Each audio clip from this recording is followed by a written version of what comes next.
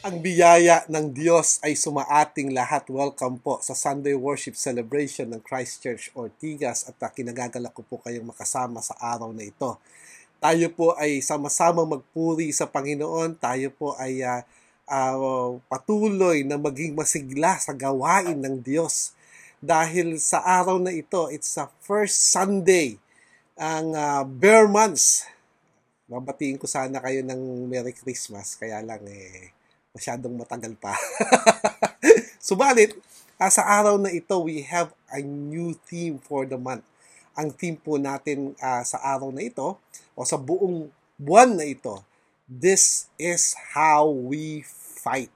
Tama po yun. Ganito tayo lumaban. Paano ka ba lumalaban? Ano bang ginagawa mo pagka lumalaban ka? Ano ba yung nasa isip mong labanan? At katatapos lang nung nakaraang theme natin na patungkol sa ating pag-iisip, ngayon naman, paano natin lalabanan yon? At yon ang ating pag-uusapan sa buong buwan ng Setyembre. Kaya samahan niyo po ako ngayon sa araw na ito. At salamat po muli sa inyong pakikinig at pagsama dito sa Christchurch Ortigas. Bago po ang lahat, tayo po ay manalangin. Dakilang Diyos na makapangyarihan sa lahat, kami po ay nagpapasalamat sa inyo at nagpapakumbaba, Panginoon, sa araw na ito. Tunay pong napakabuti nyo sa buhay namin. Kayo ang aming Diyos at tagapagligtas. Kayo lamang po at wala ng iba. Nawa, Panginoon, sa araw na ito, patuloy nyo kami, Panginoon, pagpalain. Pagpalain ng inyong mga salita. Nawa, Panginoon, ang mga bagay na nais mong iparating sa bawat isa ay tunay ngang maging buhay ng bawat isa. Kayo po ang magbigay ng kalakasan sa amin. Kayo po ang magbigay ng katalinuhan sa amin upang sa ganon, sa lahat ng aming mga gagawin, ang mga pag-uusapan, Panginoon, kayo lamang ang maitaas. Ito po ang aming dalangin sa pangalan ni Jesus. Ang lahat ng ay magsabi ng Amen. Matthew 6. Matthew chapter 6. Alam ko kung ano sa isip nyo, ito ay Sermon on the Mount. At ang theme natin, this is how we fight. Kaya meron po akong isang bagay o isang verse na babasahin patungkol sa labanan na ito. Naalala nyo, ang labanan ay nasa isip natin. Kaya nga, ang pag-uusapan natin dito, paano tayo lumaban? Matthew chapter 6 verse 6. Kung nandoon na po kayo, I will be reading in the New American Standard Bible. At ito po ang sinasabi niya. But when you pray, go into your room, close the door, and pray to the Father who is unseen. Then your Father who sees what is done in secret will reward you. Napakagandang sinabi ni Jesus Christ. Sabi niya, kapag kayo ay nananalangin, pumasok kayo sa kwarto, isara nyo ang pinto, at kayo ay manalangin sa Ama na hindi nakikita. Sabi niya doon, then your Father at ang iyong Ama na kung anong nakikita niya sa sikreto ay magbibigay sa iyo ng biyaya. Aking bibigyan ng pansin ang sinasabi niya dito, go into your room. Balikan natin mamaya yung but when you pray. Ito po ay napakahalaga sa tinatawag na this is how we fight. This is how we fight. Will you consider fighting with what we call in a kneeling position? Tama po yun. Ang ibig sabihin nito ay tayo ay mananalangin. Subalit hindi po basta lamang nanalangin kayo. Alam nyo, napakaganda ng mga nangyayari ngayon dahil lahat ay instant. Ito ay microwave generation. Marami sa mga nangyayari ngayon, puro instant. Instant noodles, instant na mga pagkain, instant na relasyon. Walang ganon. Sabi niya, go into your room. Anong ibig sabihin nito? Ano ang gustong ipahayag ng ating Panginoon doon sa sinasabi niyang go into your room, pumasok ka sa kwarto mo? The first thing that I would like to ask is about, do you have a place? Do you have a place for prayer? It may be in your house. Meron ka bang place doon? Alam mo, pastor, meron akong place doon lang sa sa hapagkainan. Teka muna, it's not like that. When you want to fight this fight, when you want to fight this battle, hindi pwedeng kung saan-saan lang. If you want to fight this battle, hindi pwedeng kung saan lang ikaw bigla na lang mananalangin ka at mapapansin mo maraming na distract ka sa lahat ng mga nasa paligid mo. And this is something that we need to consider in our house. Sa bahay ba natin, meron bang place na pwede kang manalangin? Yung malalaman nila na talagang teka muna, hindi ba natin pwede siyang guluhin dahil siya ay nananalangin? We need to consider this. You know why? Because it is important for us to have prayer intentionally. Kailangan merong intentionality. Sinadya mo ang panalangin. Kung hindi natin sinasadya ang panalangin, nagkakamali tayo sa labanang ito. Siguro napapansin natin, parang hindi ako nananalo sa labanang ito. Puro negative thinking na lang yung lumalabas sa akin. Pati yung sa aking bibig, puro negative na lang. Lahat ng worries ko, lahat ng kaba ko na doon. Then, ang katotohanan dito is that when we have that kind of attitude, when we have that kind of thinking, therefore we are losing the battle. We are losing this fight. And I tell you how to fight this battle by prayer. Intentional prayer. That means there should be a place. That's the first thing that you need to understand about this. Merong dapat place. Can you imagine kung merong kang place to pray? Naalala ko, merong isang pastor. Sabi niya, nung college siya, dahil hindi siya makapag-pray doon sa place ng kanyang, dahil magulo yung roommate niya, meron siyang kakilala, ang ginawa niya, nagbayad siya ng renta doon sa kabilang kwarto. Nirerentahan niya upang sa ganun, manalangin lang siya. Siyempre, gustong-gusto nung isa kasi nirerentahan siya. But you need to understand, those things is so precious. Those are precious moments with God. And so as we look at that moment na binibigyan mo ng priority ang panalangin, therefore, ang Panginoon mismo ang siyang magpapala sa iyo. Make a prayer your priority by having a place. Ang tanong dito, ano ba nangyayari doon? Meron kang place, anong nangyayari? Siyempre, may panalangin. Sabi, when you pray, first thing that I need to consider this when every time that I go through this passage, it says, but when. But when. Ibig sabihin, hindi if. This is something that it is expected sa Kristiyano ang manalangin. Pandemic.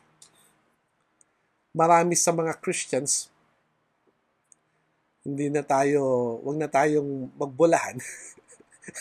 Marami sa Christians ngayong pandemic ay defeated. And I'm sure it's all about their way of praying, their prayer life. Kung wala kang prayer life, i-expect mo ba na mananalo ka sa labanan ito? Sa labanan ng pandemic. Kung wala kang prayer life at ikaw ay nabubuhay sa kasalanan, ini-expect mo ba na makakaalis ka doon sa buhay ng kasalanan. You need to understand, it's all about the atmosphere of prayer. That's why, sabi dito, when you pray, that means it is expected. First, sabi doon, is that kinakailangan. Meron kang lugar, sinasadya ito. Pangalawa, sinasadyang manalangin. Merong time. But when you pray, yung time mo, hindi mo dapat pinagpapalit ang oras mo sa panalangin dahil yun ang pinaka-importanteng gawain ng isang Kristiyano. Lahat ng mga gawain sa church is what I call secondary as compared to prayer. You see, it's all about a kneeling Christian. May sinabi dito na, think of the privilege of sitting at the feet of the great intercessor himself. That is Jesus. And hearing him tell us how to pray. Sabi, it is indeed priceless opportunity. Sabi niya, and when you pray, he doesn't say, if you pray. Sabi niya, when you pray, that means it's a lifelong commitment for a believer to pray and pray more. You see, Spurgeon, isa sa pinaka kilala sa Christian scholar, sabi niya, prayer pulls the rope below and the great bell rings above in the cars of God. Some scarcely steer the bell for the prayer of the languidly. Others give but an occasional pluck at the rope. But he who wins with heaven is the man who grasps the rope boldly and pulls continuously with all his might. Ibig sabihin, hindi niya pinibitawan, hindi siya humihinto sa pagkalimbang nung bell na yon. That's the truth about prayer. So, whatever it is na ginagawa mo sa buhay, it's secondary when it comes to what we call prayer. This is how we fight. We pray. And when we pray, we go to our room. There should be a room for prayer.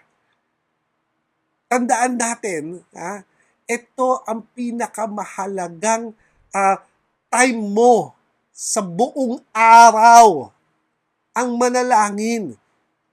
Kung ang nasa isip mo ay ang mga bagay na gagawin mo sa buong araw, ihinto mo lahat yon dahil ang katotohanan, ang manalangin ang pinaka-importante sa lahat.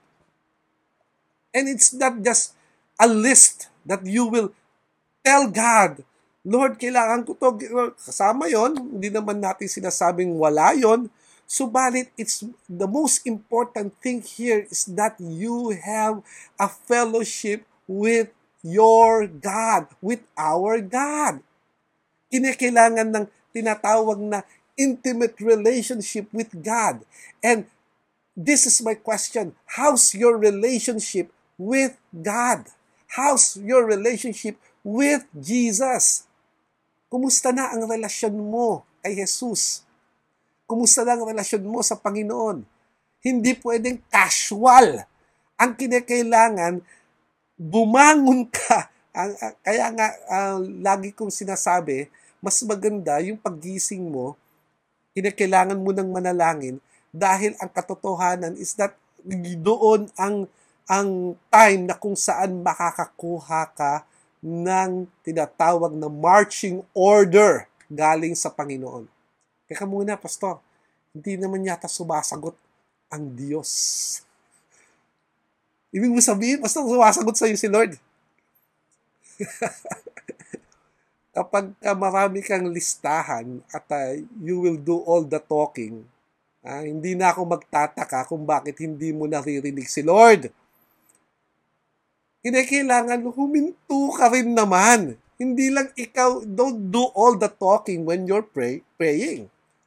Ang ibig sabihin, kapag ako nananalangin, Merong akong panalangin na nakaupo lang ako, naghihintay ng wisdom sa Panginoon. And sometimes, binibigyan niya ako ng wisdom na kung saan napakasaya ko dahil yung wisdom na yon, alam ko that it works for me throughout the day. Hindi lang throughout the day. Actually, kung minsan throughout the week, nagagamit ko siya. So, kinakailangan mo ng tinatawag na place at kinakailangan mong manalangin. Manalangin.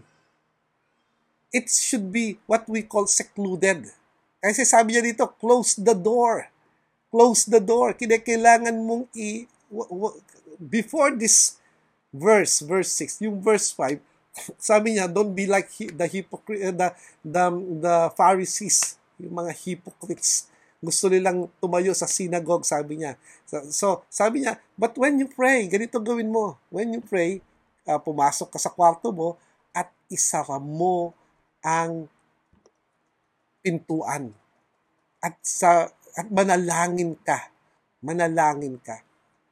Ano yung ano ang reason behind? Why is it that we need to meet God in secret? Bakit kinakailangan? Because it's something that is so special. Diba? It's a special place where we can relax, engage a favorite activity with God. Diba? Kinakailangan natin mag-relax kasama ang Panginoon. So, ganun din. So, gusto rin natin naman mag-relax sa buhay. Gusto natin na magkaroon ng tinatawag na favorite activity. Bakit hindi mo isama ang panalangin sa Panginoon dito sa mga activity na to? So, a place where you can shut the door, knowing that no one can bother you. So, anong sabi niya dito? When you pray, go to your room, close the door. Close the door. Why? There should be what we call intentionality. When you pray, go to your room, close the door. Merong intentionality. We go to places with specific purposes in mind. When we go to work, we're there to work. When we go to the gym, we're there to work out, di ba? Where we go to the secret place with God, we should be there to spend time with Him. And for no other reason, spend time with God. Huwag kang magdadala kung kinakailangan, huwag kang magdala ng cellphone mo. Teka muna, pastor, nandun yung Bible. Kahit na, huwag mo na rin dalhin. Kung ang Bible mo ay nasa cellphone, bumili ka ng Bible. Yung totoo. It should be intentional. You see, you are meeting with God, the owner of all things, the one who made all things, including us. What could be more special than that? It produces the type of intentionality that is sorely lacking in the lives of many Christians. Alam mo, meron akong ginagawa every day. And I spend time with other believers. Ilan lang. I woke up ng 7 or 7:30 dahil I love to pray at 8 a.m. Daily ito. Ito ay open online. It's a prayer meeting with other Christians, with other believers. Iilan lang kami, sometimes dalawa lang kami ay nananalangin. And you know what? For the past 3 weeks na yata na ginagawa namin ito, I believe that God is truly in the midst of us. At maraming hindi nakakatagal dito. You know why? Kasi hindi nila value ang prayer, hindi values, hindi kasama sa pinapahalagahan nila ang tinatawag na panalangin. Kaya nga maraming mga Kristiyano ang hindi marunong manalangin. There should be privacy.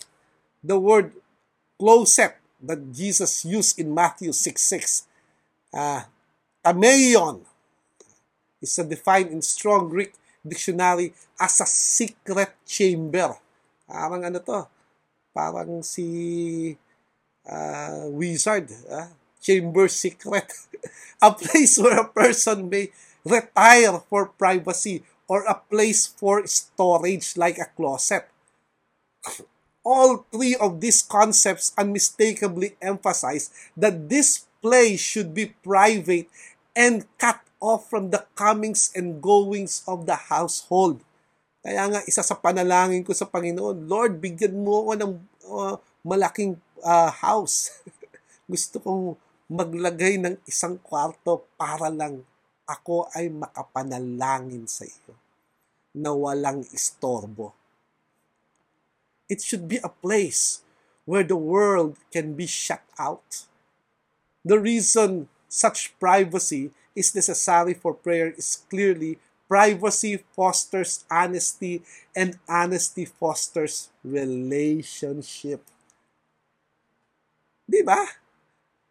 Kung ikaw ay nananalangin, galingan mo na. Kinakailangan, huwag kang paistorbo. Di ba? How can we pray freely and openly with God when there are others nearby who may disturb us and listen to us pray at any moment? Diba? Having a secret meeting place with God prevents any hindrances to the unbroken communion that is essential for meaningful prayer. You want to have an intimacy with God, therefore it should be private. There should be intimacy. That's the word. Intimacy comes right on the heels of privacy. Without the safety of privacy, having any depth of relationship with another person is impossible. Kung walang lalim ang tinatawag na relasyon, baliwala ang relasyon. Chill-chill lang. You need to understand this. That relationship with God demands what we call intimacy. Yeah, meron akong relasyon sa kanya, pero sometimes or most of the time, ang mga Kristiyano, ang relasyon nila sa Panginoon ay ganito. Parang relasyon nila sa kapatid nila, relasyon nila sa magulang nila, relasyon nila doon sa anak nila. These are relationships na akala nila okay na. Subalit when we talk about the word intimacy, being intimate, makikita mo lang yung word na yon, yung klase ng relasyon na yon sa mag-asawa. That's the truth. The sharing of a special secret place is an intimate act in itself. If there is a special place where you meet one person and with nobody else, the place becomes a hallowed sanctuary for the relationship. It becomes holy, set apart. It becomes more than a place. The thought of sharing that place with another person for similar purposes can even seem blasphemous. Kinakailangan sa akin lang tong place na to. Yung time na ito, akin lang ito. Kasama ko ang Panginoon. Huwag niyo ko istorbohin.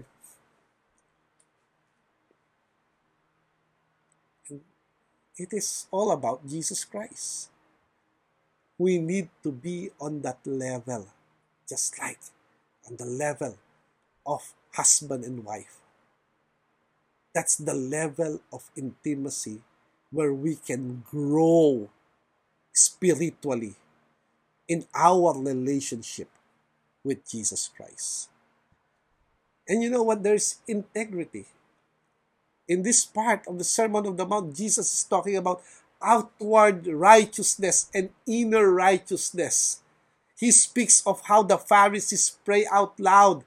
Alam mo yung mga Pariseo na yan, gusto lang nila mapakita sila eh. Pakita, di ba? Nagpapakita, nagpapa-good shot sa mga tao. Pero ang totoo niyan, it should be an inner thing, an inner righteousness. And that is why we were commanded by Jesus Christ. When you pray, go to your room, close the door, and pray to the Father who is unseen. He is your Father. Tandaan natin na ang room na yon ay kasama mo ang Ama. Maybe hindi mo mag-grasp ang ibig sabihin nun dahil hindi mo kilala ang iyong parents or marahas ang parents sa'yo, ang earthly parents, pero this is a loving Father. Ito ang Ama na kung saan ikaw ay mahal na mahal. Ang sabi dito, then your Father who sees what is done in secret will reward you. Tandaan natin, intimacy has its own reward. Diba? Obviously, we are to pray often with others as well. Jesus taught clearly about the power of agreeing prayer. If Jesus taught us to pray alone in secret and with others in agreement, there is obviously to be a balance of both in Christian life. Kinakailangan merong tayong intimacy with God, with our prayer life. So, this teaching is somehow simple and practical. This is how we fight. Siguro naghahanap kayo, pwede bang bomba, pwede bang missile, pwede bang baril, pwede bang ganito. No! Because our struggle is not against flesh and blood. Alam natin yan, di ba? But against principalities, against rulers of this dark world. And therefore, we are actually using a powerful weapon against this enemy. This enemy is unseen.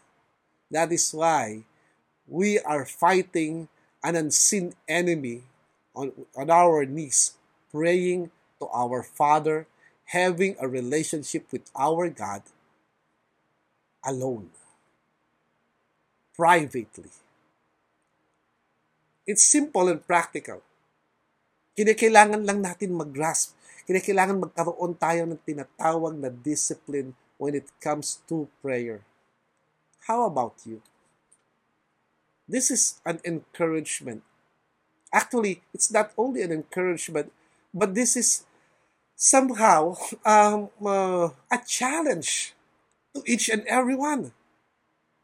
Challenge yourself this week, for the whole week. Paggising mo, huwag ka munang mag-toothbrush. Huwag ka munang magkape. Teka muna, pastor, kailangan kong kailangan kong magkape. Well, kung ang pagkakape mo ay need, huwag mo nang gawin. Manalangin ka muna. Pero kung kailangan mo talagang magising para lang at pampagising mo yung kape, magkape ka. Sige, dalhin mo na lang doon. Magkape kayong dalawa ni Lord. It's okay. But it's a challenge for us to meet God every day. Kaya hindi tayo nagiging matagumpay o yung tagumpay natin ay hindi sukdulan na tagumpay dahil kulang tayo sa tinatawag na guidance at panalangin in everyday. Sa araw-araw, kailangan mong manalangin. Araw-araw, paggising mo pa lang, kailangan mong katagpuin ang iyong Diyos at tagapagligtas.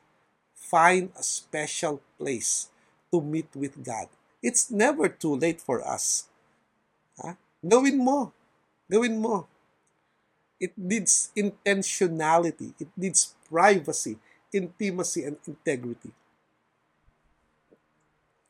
Obviously, with the word when, that means it is expected of you to pray to our God.